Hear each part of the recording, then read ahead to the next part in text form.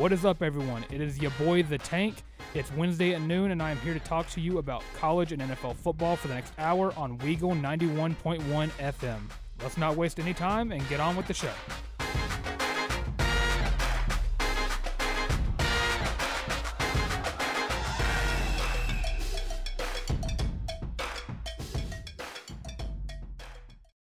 Hello, everyone. Welcome back to Tank Talks Football here on Weagle 91.1 FM.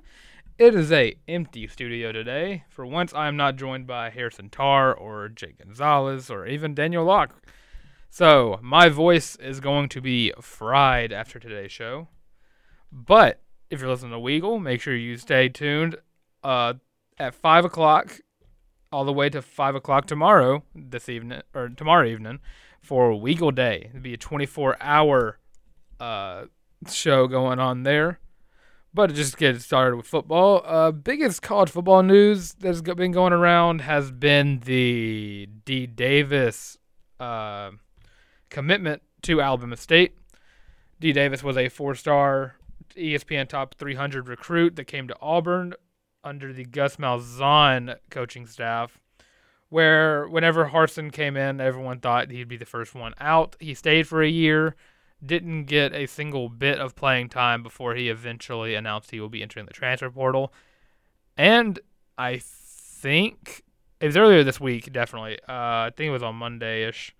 He finally decided that he was going to be transferring to Alabama State University in Montgomery, Alabama. And honestly, I was a little shocked by this, and by a little mean I was a lot of bit shocked by this. He had a lot of D1 looks. I thought my best guess would have been he was going to go back to Virginia Tech, where he was originally committed before he came to Auburn.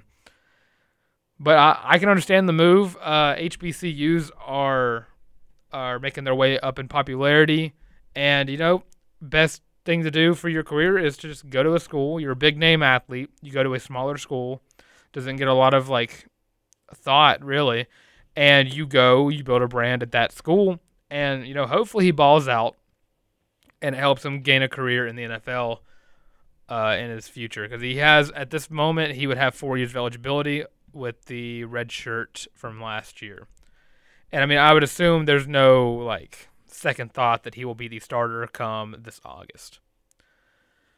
And today's news, two new rules have been implemented in today's football or this upcoming year. One of them being the Kenny Pickett rule, and I forgot what game he did this against, but when he did a fake slide, he was going down, and his foot got stuck or something, and he got back up and ran it in for a touchdown. They have now said that under the Kenny Pickett rule, that if a ball carrier simulates a feet-first slide, officials will declare the runner down at that spot. So no longer will you be able to fake slide or anything to where it seems like you're going to fake calling the ball dead or whatever. Because, it was cool when it happened, but this should have been a rule already in place, because if that defender had a better angle, Kenny Pickett might have gotten rocked on that play instead of scoring a 50-yard touchdown run. Another rule, the NCAA Playing Rules Oversight Panel approved football measures intended to strengthen the accuracy of the targeting rule, limit blocking below the waist, and address teams that appear to be fake injuries to gain an advantage. And I can't possibly imagine where the whole fake injuries to gain an advantage would come from. Ole Miss. Where if anyone saw the Ole Miss Tennessee game, you know how bad Ole Miss was doing this. I know a lot of teams do it. A lot of teams fake injuries. I've seen Auburn do it. They did it in 2013 versus Arkansas, where the linebacker looked over at Gus. Gus said, "Go down." He falls down, and former coach Brett Bielema was not having it. But now, after the Ole Miss game, where Tennessee tore up Twitter about the amount of fake injuries that they had, where they were just using it as free timeouts. They would just tell a player to drop all the time. If you were to count it, I feel like it'd be up in the double digits at least, and from that game.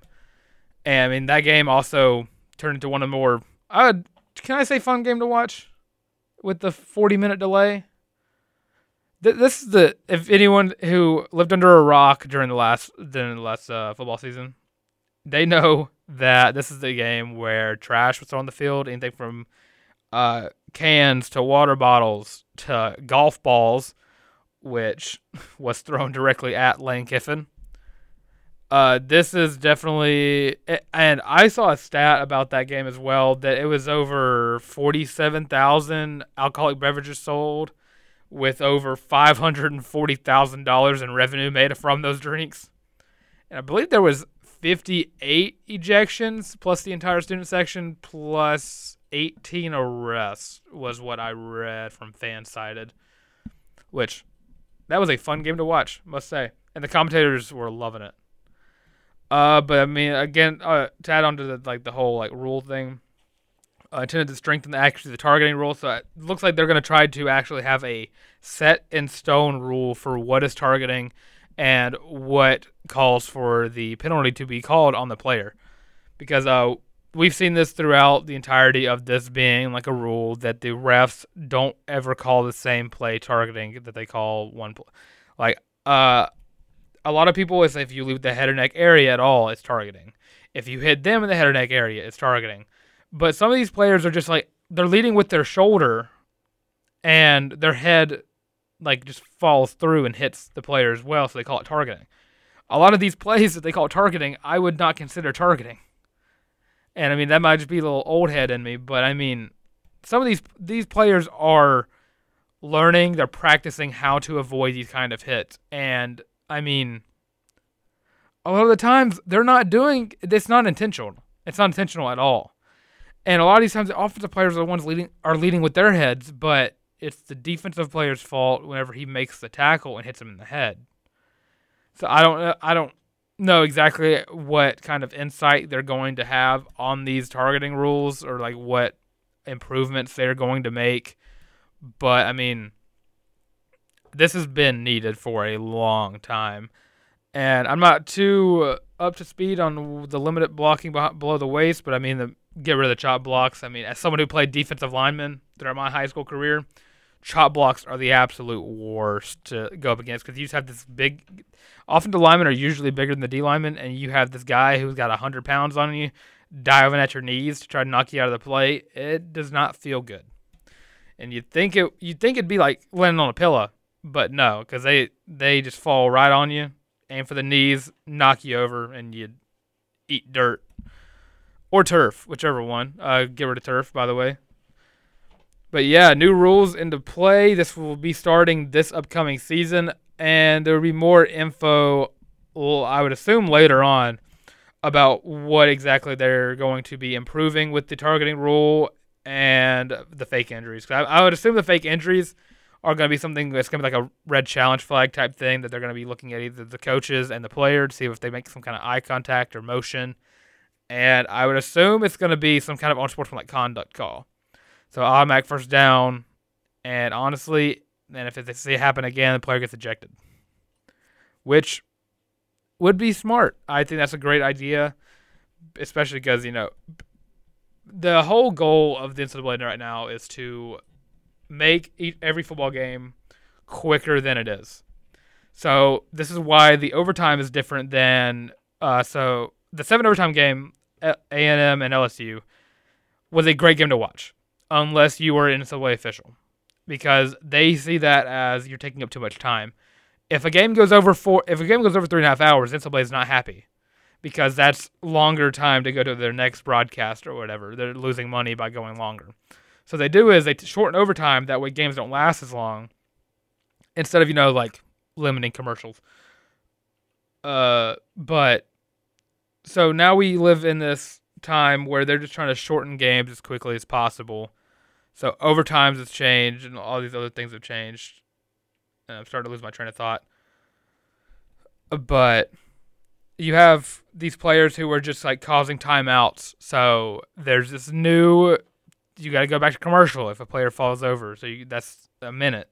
And these kind of add up. I mean, if you count the ones for Ole Miss, Tennessee, that was 10 minutes of game time that missed out on because they were having these extra timeouts.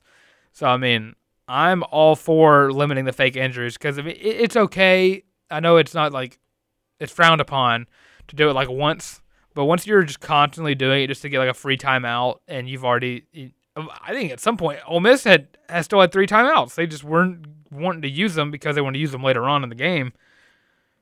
It's weird that they were just able to just constantly do this, and there was no repercussions for when it actually happened, especially because a lot of times Tennessee had the momentum going, and all of a sudden, down goes an Ole Miss player. It happened again. Down goes an Ole Miss player. It just constantly happened. Like they would just fall over. Like not that many players. If your players get a cramp that much in a game, something needs to be looked at inside your organization because you're not giving those players enough hydration breaks or whatever. You're not giving them enough water breaks or anything. But yeah, hopefully there'll be some info about the targeting rule though. Going back to that.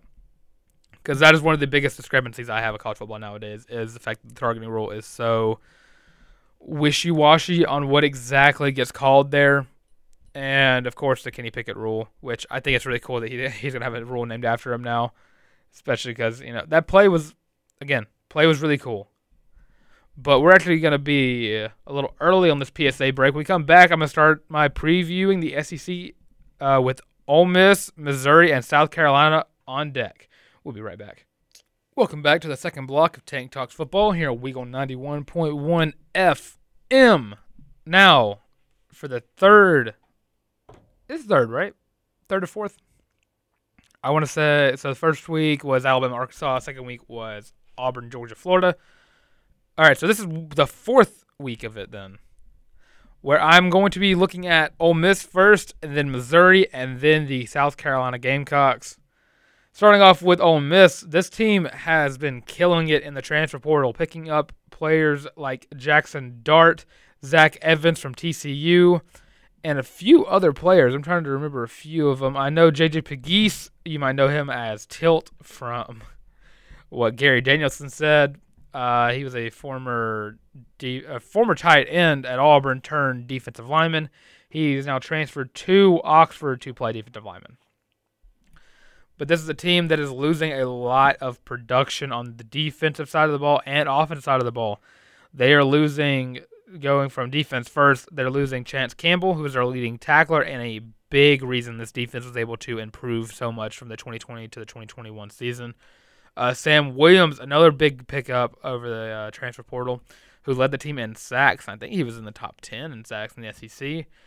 Another big name would be Jalen Jones, a transfer from, I want to say, Kentucky. I'm not sure. I don't know why. I hate that I'm blanking on that because that's something I should know. But yeah, I'll look at it some other time. Offensive side of the ball is when this team is really losing a lot of production, though.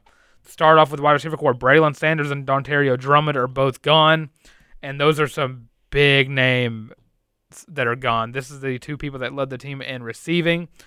Running back wise, Snoop Connor and Jerion Ely, both of those dual threat running backs are gone, and of course, Matt Corral has entered his name into the NFL draft, and he is projected to be one of the first, at least in the top 3 quarterbacks taken in this draft coming up in exactly 1 week, ladies and gentlemen. 1 week until the 2022 NFL draft, and it is when your boy the Tank over here turns 22. So just look at this season game by game for Ole Miss. They start the season on September 3rd, like everyone else, against the Troy Trojans in Oxford. Interesting matchup, but I think the easy one to go with here is Ole Miss. I don't think Troy is going to be pulling off any big upsets like they did in 2018 versus LSU. So give me the Ole Miss Rebels here, starting off 1-0 as they take on the Central Arkansas Bears. I believe that's an FCS team in week 2. And again, 2-0. Then week 3, they travel to Tar's hometown, Atlanta, take on the Georgia Tech Yellow Jackets. And keep it going with the wins. You can get that W for Ole Miss. Week 4, you got the Tulsa Golden Hurricanes traveling to Oxford, where I got them going 4-0 now. Ole Miss is at 4-0 with 4 out-of-conference wins. Then they start their home with their homecoming game being their first SEC game against the Kentucky Wildcats. And I think this will be a tough game, or a close game at least, but I'm going to give it to Ole Miss here, just because I think that their acquisitions are just so much better than what Kentucky's brought in thus far. After that, so that would be 6-0 going into their next away game, which is in Nashville, Tennessee versus the Vanderbilt Commodores. Yeah, I don't even need to talk about Vanderbilt in this game because, oh boy, Vanderbilt. So what, that is now 7-0, right? 7-0? 6-0, actually. Got it wrong. Got a game ahead. 7-0 going into their game against the Auburn Tigers, and we talked about this 2 weeks ago where I'm not real high on Auburn, and I don't see us pulling up any kind of major upset there with Ole Miss. So give me the Rebels against Auburn. That goes us to 7-0. Then they travel to Baton Rouge to take on the LSU Tigers. I'm going to keep it going with Ole Miss here. I think they're going to go 8-0 going into their next away game at College Station against the Texas A&M Aggies. This is going to be one of they have a tough third-game stretch here, but this is the first of it. I'm actually tempted to go with Ole Miss here. I think Ole Miss is going to be 9-0 going into their bye week. I think that they're just a slightly better team than A&M. I trust Lane Kiffin to lead his team to victory here instead of Jimbo Fisher. I think the quarterback position is where this is going to set itself apart. Jackson Dart is better than... To remember who they even started, if they're starting Max Johnson at quarterback or if they're going to start Haynes King. I'm going to take Jackson Dart here. And plus, I think the offensive production speaks for itself. Without Isaiah Spiller and a few other guys on the A&M offense, I'm not real trustworthy of it to just pick up where it left off. I know that A&M has some weapons at the running back position, but it's hard for me to pick anyone but Ole Miss here. So let's see, that is 9-0 going into their bye week where they will spend an extra week preparing for the Alabama Crimson Tide, and this is where I think is going to be their first hiccup. They're going to be 9-1 after taking on Alabama. This will be a fun game to watch, I hope. This is going to be an offensive matchup. I think the difference maker here is the fact that Alabama is returning a lot of their great defensive players, and I think that's what's going to set it apart. I think this is going to be their first loss, but I think they'll still probably be in the top 10 by this point, and I think they'll stay there. Then they travel to Fayetteville, take on the Arkansas Razorbacks.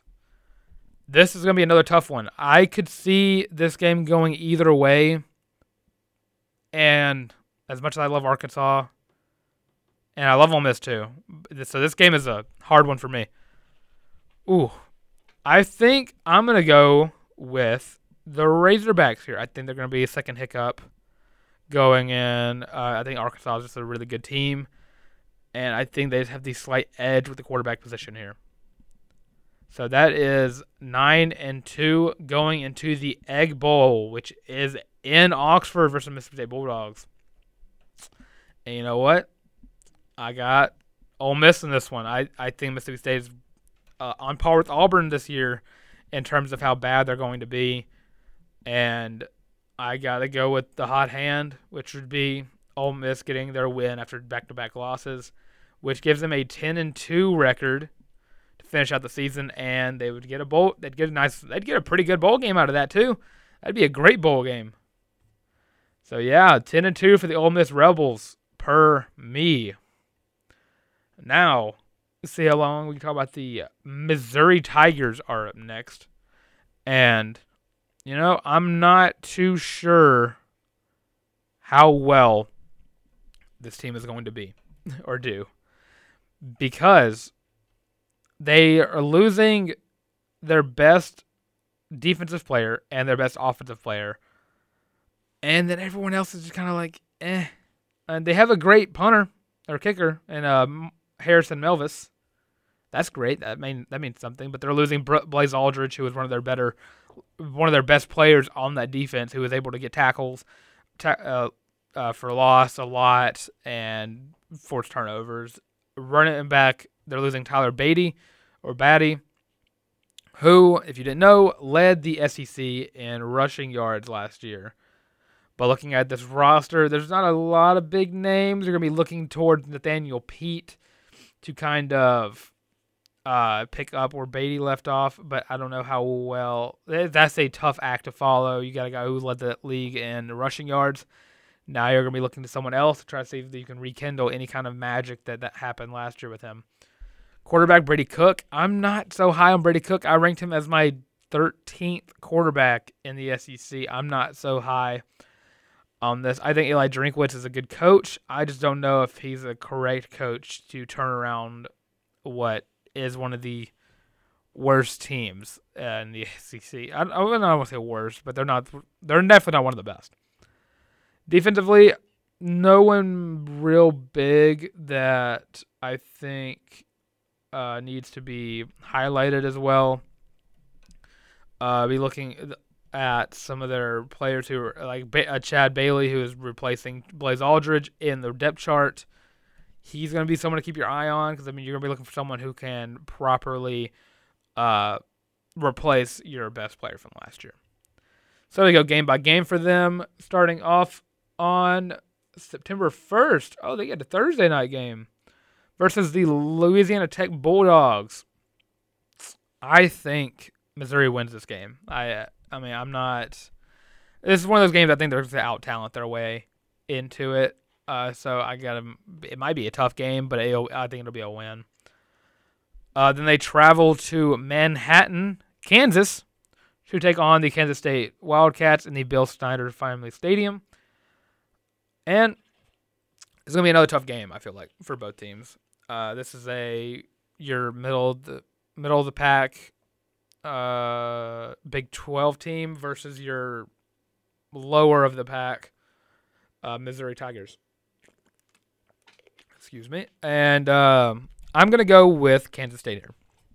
I think the big difference maker here is the fact that it is at Kansas State. So I got them 1-1 start off the season. Then they take on the Abilene Christian Wildcats, where I'm just going to say that's a win. So 2-1. Then they travel to Jordan-Hare Stadium, take on the Auburn Tigers. I think I'm going to have to take Auburn here. The fact that it's in Jordan-Hare makes a load of difference. If it was in Columbus, Missouri, I'd probably be swayed to pick Missouri in this game. Speaking of Columbus, Missouri, after they lose to Auburn, they got to play the Georgia Bulldogs, where I'm not even going to spend a second to talk about that game. Well, I'm going to be picking the Georgia Bulldogs. Then they travel to Gainesville, Florida to take on the Florida Gators, where I'm going to say there's another loss. That is 3 SEC losses in a row for their bye week versus the Vanderbilt Commodores, where they will pick up a win here. With that makes them 3-3 going into their game versus the South Carolina Gamecocks in Columbia, South Carolina. With that, I'm higher on South Carolina and their second-year coach than I am and Shane Beamer than I am with Eli Drinkwitz. So I'm going to give it South Carolina here because I think that South Carolina has found a guy in Shane Beamer who I don't know how he was just hidden in that coaching staff at Oklahoma as a tight ends coach. He is. I don't want to jinx anything, but he got his father's genes. He knows how to coach a football team. And he's turned that program around real quick. They actually almost sold out their stadium for their spring game because these fans are just pumped and hyped up for this season. You look around, I'm talking about South Carolina here, but I'm talking about Missouri. But, I'll go into that next block when I do my South Carolina one. Then they take on the Kentucky Wildcats. Missouri takes on Kentucky Wildcats after losing South Carolina, where they will lose to the Wildcats. So that is, 3-5. Then they travel to Knoxville, Tennessee to take on the Tennessee Volunteers as another loss for the Missouri Tigers. Then they travel back home, take on the New Mexico State Aggies, where New Mexico State was one of the worst teams in college football last year. So Missouri picks up an easy win here. Then the Battle Line rivalry. Arkansas versus Missouri. This is in Missouri. And no matter where it is, I'll be going with Arkansas here. So try to run it up here. So that is 1, 2, 3, 4, 5, 6, 7 losses. 8 losses. That was the 4-8 season for Missouri here from me. Yeah, I mean they picked up they picked up that 5-star recruit at receiver. I'm trying to remember his name, and I hate that I can't remember his name. But all in all, it's just not that great of a roster compared to the rest of the SEC. And I mean, I don't know if again, like I said earlier, I don't think that Eli Drinkwitz is the best coach for Missouri. I think he's a good coach, but he's just not what I think Missouri need to like turn their program around. Now, wide receiver's name is Luke Burden, by the way. He was the number 1 overall wide receiver, and they did get some good recruits. They got a lot of 4-stars, and the 1 5-star in Luther Burden. They're the 17th recruiting class, and when I look at this, I'm just like they're not gonna compete in the East anytime soon. With Florida getting Billy Napier, who I think is going to be a great coach for Florida. Georgia's still on top. Kentucky is steadily keeping 10 wins year in and year out. And, I mean, this recruiting class did look good for Missouri, but, I mean, they're ranked above a lot of these teams because they got a 5-star. Like, Missouri's at 17 with 1 5-star, and you have after them 19 Kentucky, who has 11 4-stars to Missouri's 7. Florida has 10, Arkansas has 10, Auburn had 10, and South Carolina had 7 as well. But I mean, you give South Carolina you give any of these teams that want that 1 5-star, they shoot up way above Missouri. So I mean, it's not a terrible roster. It's just not the best roster to compete in the East anytime soon. I think they're going to be starting looking towards other coaches, but I don't know anyone that would just take this role right now because you have to rebuild that entire program from where it stands at this very moment. And we're actually going to go to a quick PSA break. When we come back, we are going to preview the South Carolina Gamecocks and then go into a little NFL news. We'll be right back. Welcome back to Tank Dust Football. This is the second half. I'm just trying to try out this phone line, see if it works. Tar, is that you? You on the line yet? No, that is not correct then. Let's try this. Tar? I can certainly hear you. There we go. Tar, you are on the air now. You might get a little bit of echo. I'm trying not to, but I can't hear you on the phone end, but I can definitely still converse because I can hear you through my car radio. So good to be back on Weagle. I bet you just could not. You turn off the radio. Turn off that radio, man. I could turn off the radio? Turn off the radio. You need me to? I can't hear you otherwise. You can't hear me? I can hear you only through my radio. That is unfortunate. It is not ideal, but I will go and put it out there before you do USC so I don't give you an echo the whole time. Give me the Gamecocks to go 7-5. Yeah, Gamecocks going 7-5? Yes. All right, fair enough. Well, keep listening if you're about to hang up, I'm assuming. You got your graduation I might picks? try to slide into the studio, so, keep it dialed on Weagle 91.1. Fair enough. Well, thanks for giving me your prediction, Tar. I'll see you in class. See you, buddy. See you, man.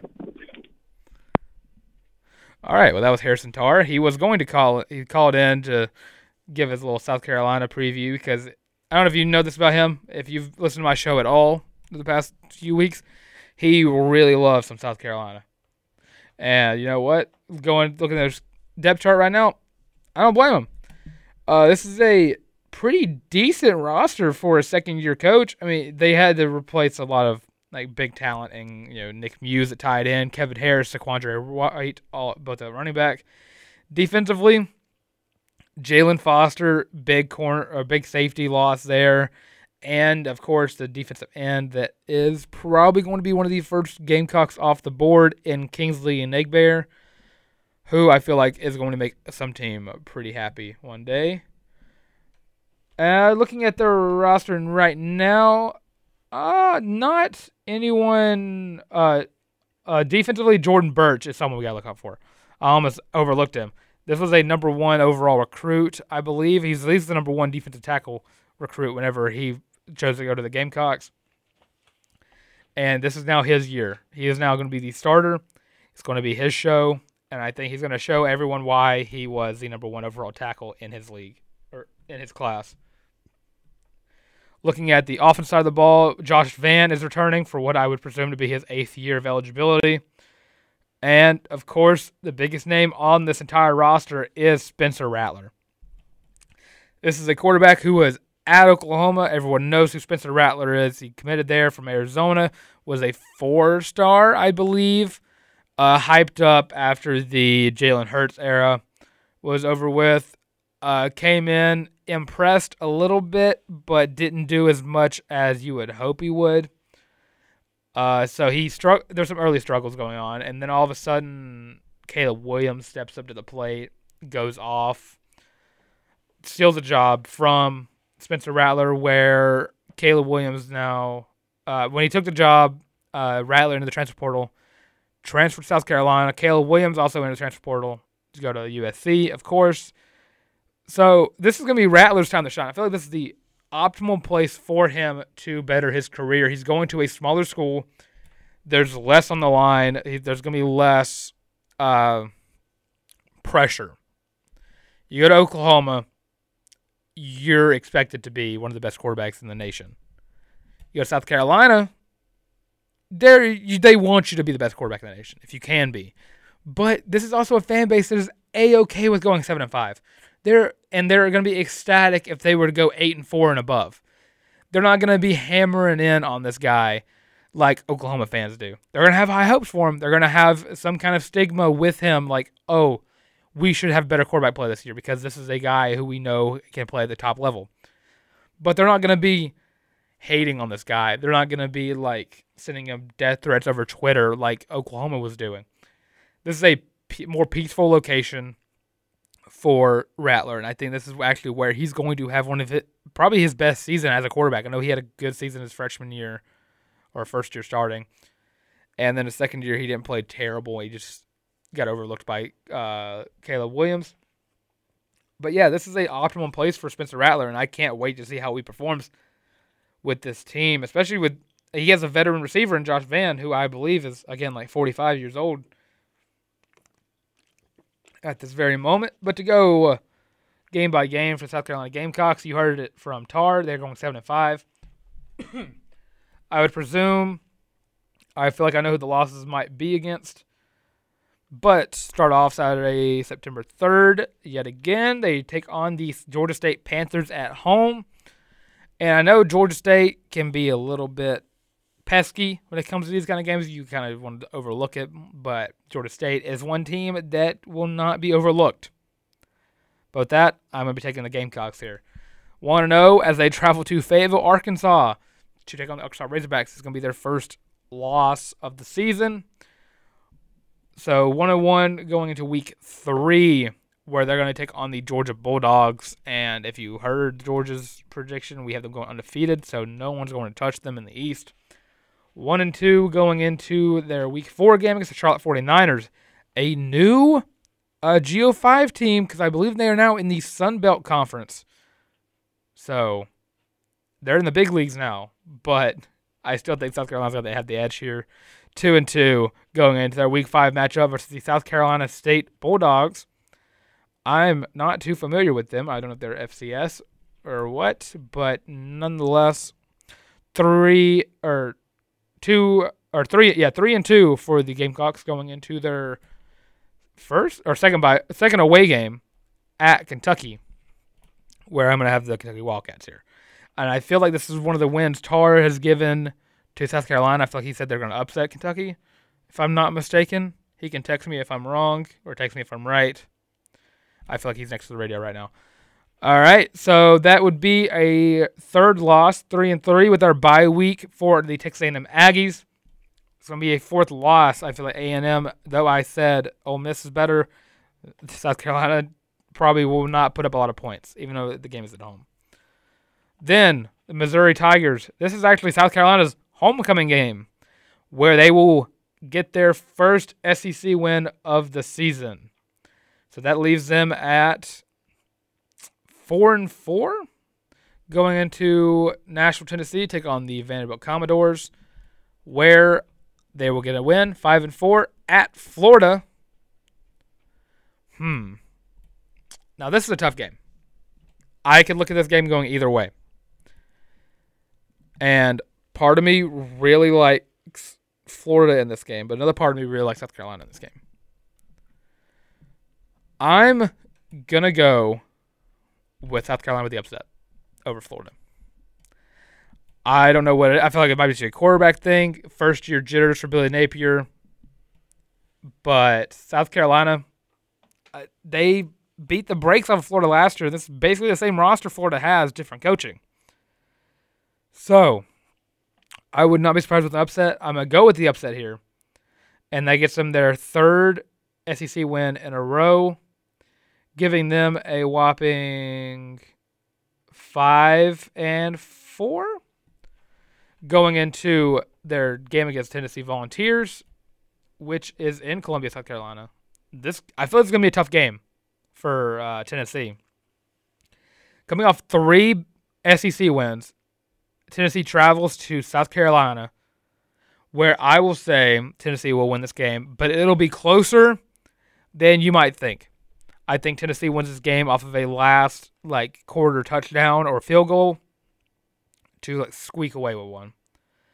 So that makes it 5-6 as they then travel to Clemson, South Carolina, take on the Clemson Tigers, where it's again with the Tennessee or Florida one. Part of me I would love it if South Carolina was to win this game. I want South Carolina to win this game. But do I think they will? I do not. I think Clemson is going to be out for blood.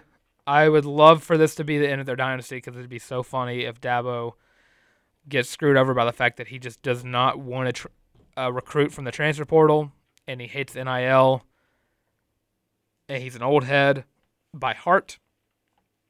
But I think that South Carolina season ends with a loss at Clemson, giving them a 5-7 record. But I feel like some of these games, I feel like Kentucky could be either way.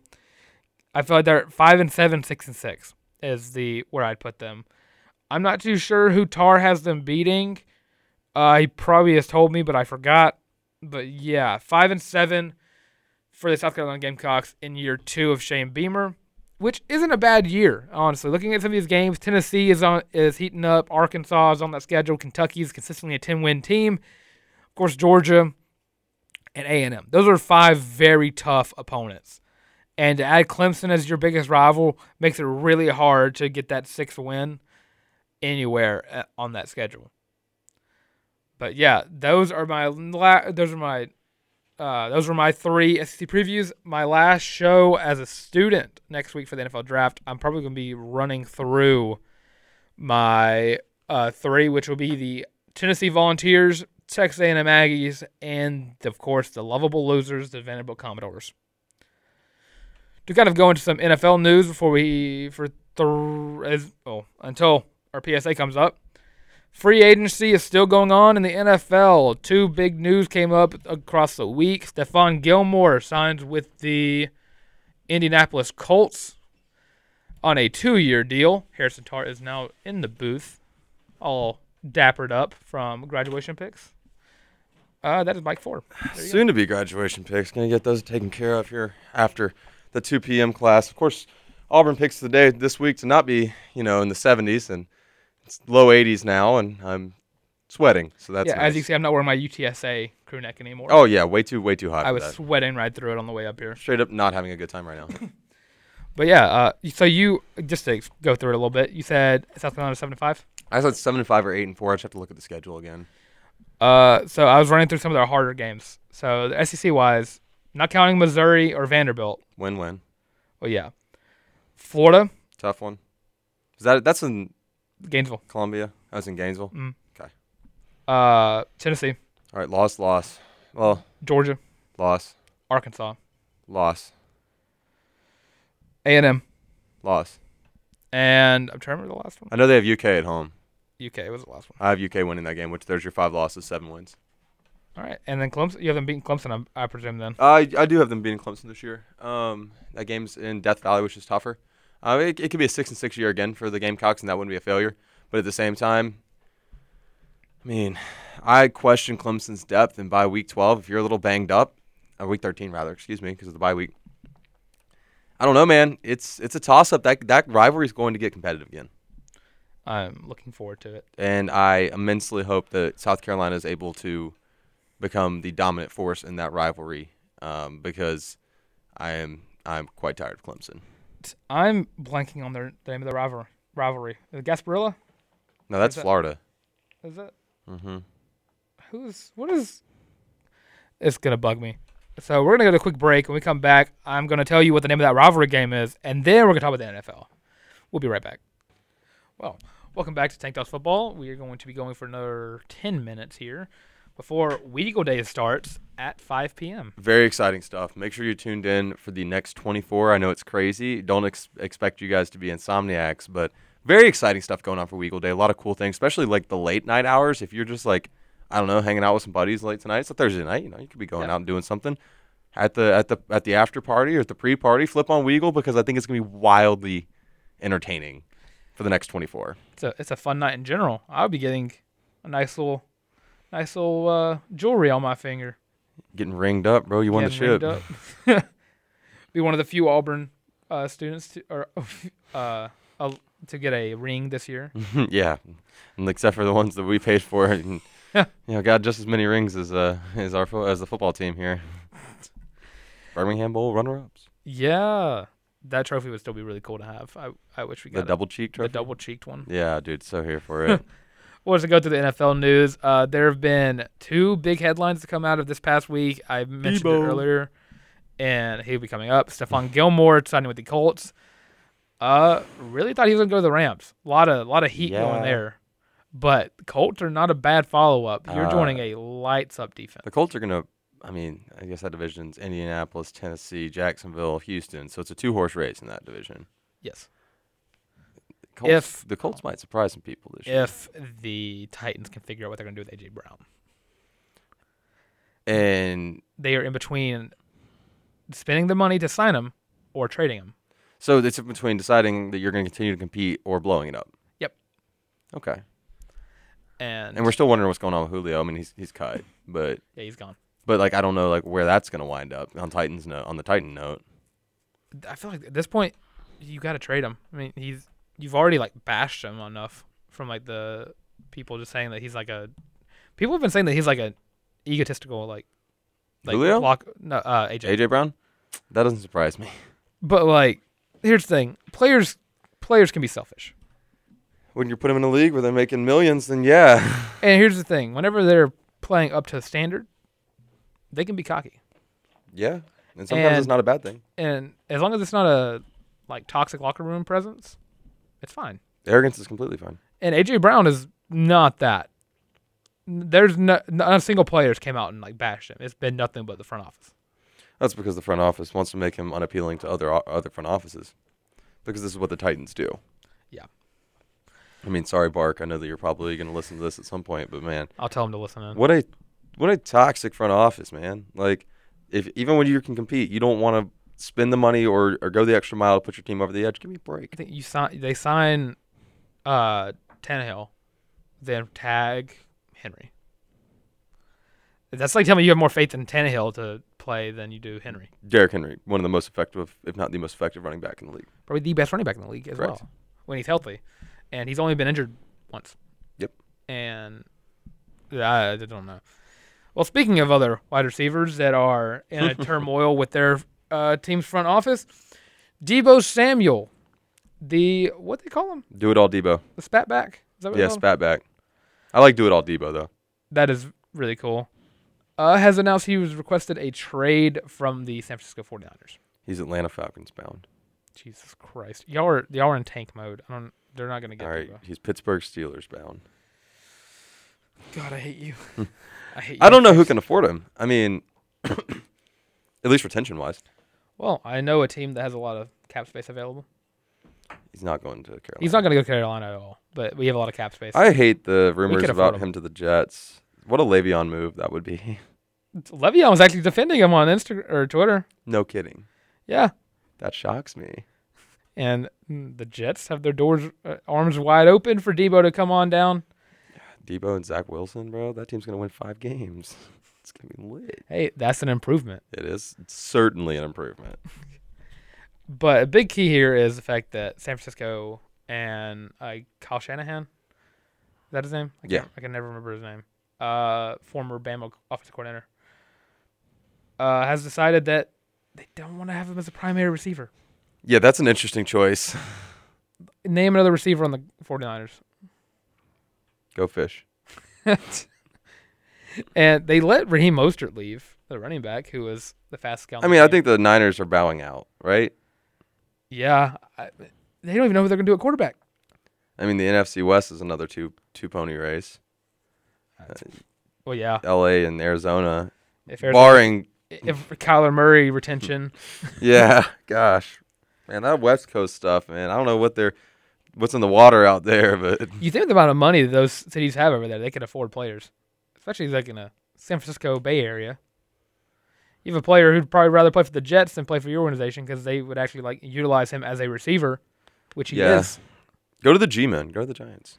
Is it hard to believe that a player on a football team doesn't want to play for way more snaps than his body wants him to? No. Yeah, there's nothing wrong with 20 catches and 20 carries a game. That's only killing you. He's young. Young and received a lot of targets per game, rushing attempts per game. That sounds like a 30-year-old retirement. I mean, what if he just wants to win a bowl? Then he goes to the Jets. Send him to New York, but send him to the Giants. Get Danny Dimes some help. Danny Dimes has a lot of help. Okay. He is one of the most. If it was, I know it's a terrible analogy, but going off Madden in general, that is a wide receiver core that you want. Yeah. Yeah, but you can use Debo in a lot of different places. They have other needs. They certainly do. Namely a football team. Namely those 5 guys that are supposed to be protecting their running back and quarterback that just don't do that. Never heard of it. Never heard of that game plan before. What's an O-lineman? I live in Auburn, Alabama. I'm not familiar with this terminology of which you speak. Wait, you can pass block? Dude, you gave me a layup there. That was an alley-oop. Well, with the last few minutes, we're gonna talk about the USFL a little bit. Recap the season the first week. I know the Stallions won. That's it. Stallions won. And a crazy ending game because 9 points is not an unwinnable game or whatever. And I don't know. It was per Jake Gonzalez. It was a very fun first quarter to watch, and it was then very boring for the next 2. Yeah. Because it just seemed it was gross football. It was just offenses just could not get anything good. It's a spin-off semi-pro league. It is. Plus, these teams didn't have a lot of time to practice. These are teams that are just thrown together within a month. You're talking about practice. I'm here to play school. But the Stallions did win 28-24 on a last-second touchdown run by Jamar Smith, which was lit. I did watch I did watch the highlights. I will not. I mean, I'm gonna be honest right now. Playoff basketball, man. I'm watching the Hawks right now until they're inevitably swept by the Heat, and then maybe. So 2 more games? Yeah, we got 2 more. One should be tonight. Gosh dang it. And then you have plenty of time to watch USFL. Great. Another game that happened, Michigan Panthers lost to the Houston Gamblers 17-12. My big key from this game is the fact that Shea Patterson peaked at Ole Miss. Yeah, I saw that tweet. You were not holding back on the Twitterverse during the football games on Saturday. You were active online, as the kids say. I was very much active online. God, Dylan was mad on the internet. Shea Patterson annoys me so much, especially when people only consider him to be a Michigan quarterback when he played better at Ole Miss. Michigan quarterback. He just finished his career at Michigan. And he did nothing at there. Keyword Michigan. Yeah. Good point. My third game, New Orleans Breakers beat the Philadelphia Stars in the mascot game. Duh. I could have looked at this matchup and told you that. From what? Absolutely nothing. Sal Cannella played in this game, though. Awesome. He had 5 catches. Cool. They were all out routes, by the way. That does not surprise me even a little bit. Gosh dang it. I hate it here. See why you have to watch these games, man? They're fun to watch. Sal Cannella 8-yard out routes. Dude, plus the player of that game was Kyle Sloter. A 9-year NFL vet, man. Jesus Lord. Perennial backup. Awesome. I love spring perennial football. backup to the back. So here's the thing. I love the XFL. Yes. And I'm immensely looking forward to the XFL returning in 2023 and effectively putting the USFL back out of business for the second time. Or, hear me out, Super League. we have 2 football leagues to watch. No. I'm all for it. Absolutely not. I'm hearing daily football is what I'm hearing. I'm hearing just wait for the fall and watch Maction. Well, see, that's the beauty of it. Maction's like... We get 2 seasons worth of football. Maction's bad, good football. Good, Plus, bad football. Actually, it'll be 3 leagues. The FCFL is going on right now. I just don't have the time to talk about that one as well. Can I interest you in the Canadian Football League? No. I tried watching Canadian Football Have you League. considered Australian football? I tried watching Canadian Football League. No, because I was... Big Saskatchewan Rough Riders guy. I do like the Rough Riders if I was to pick a team. But did you ever watch Johnny Manziel? Oh, yeah.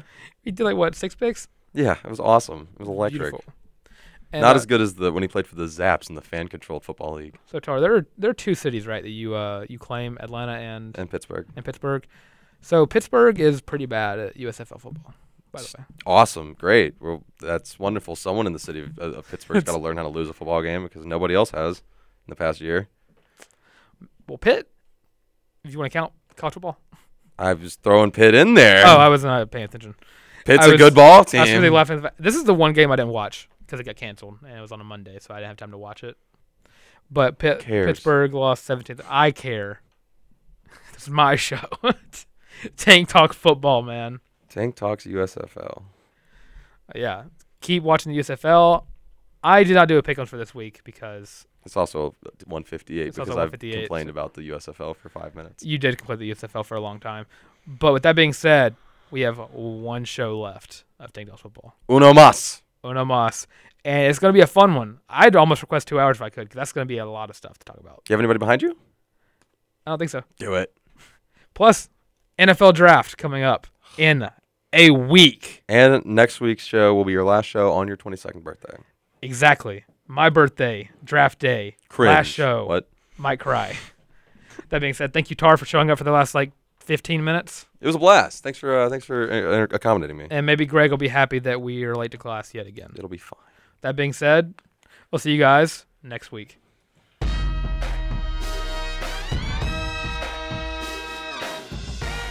Thanks for listening. If you missed any part of the show, make sure to catch the podcast wherever you listen to podcasts.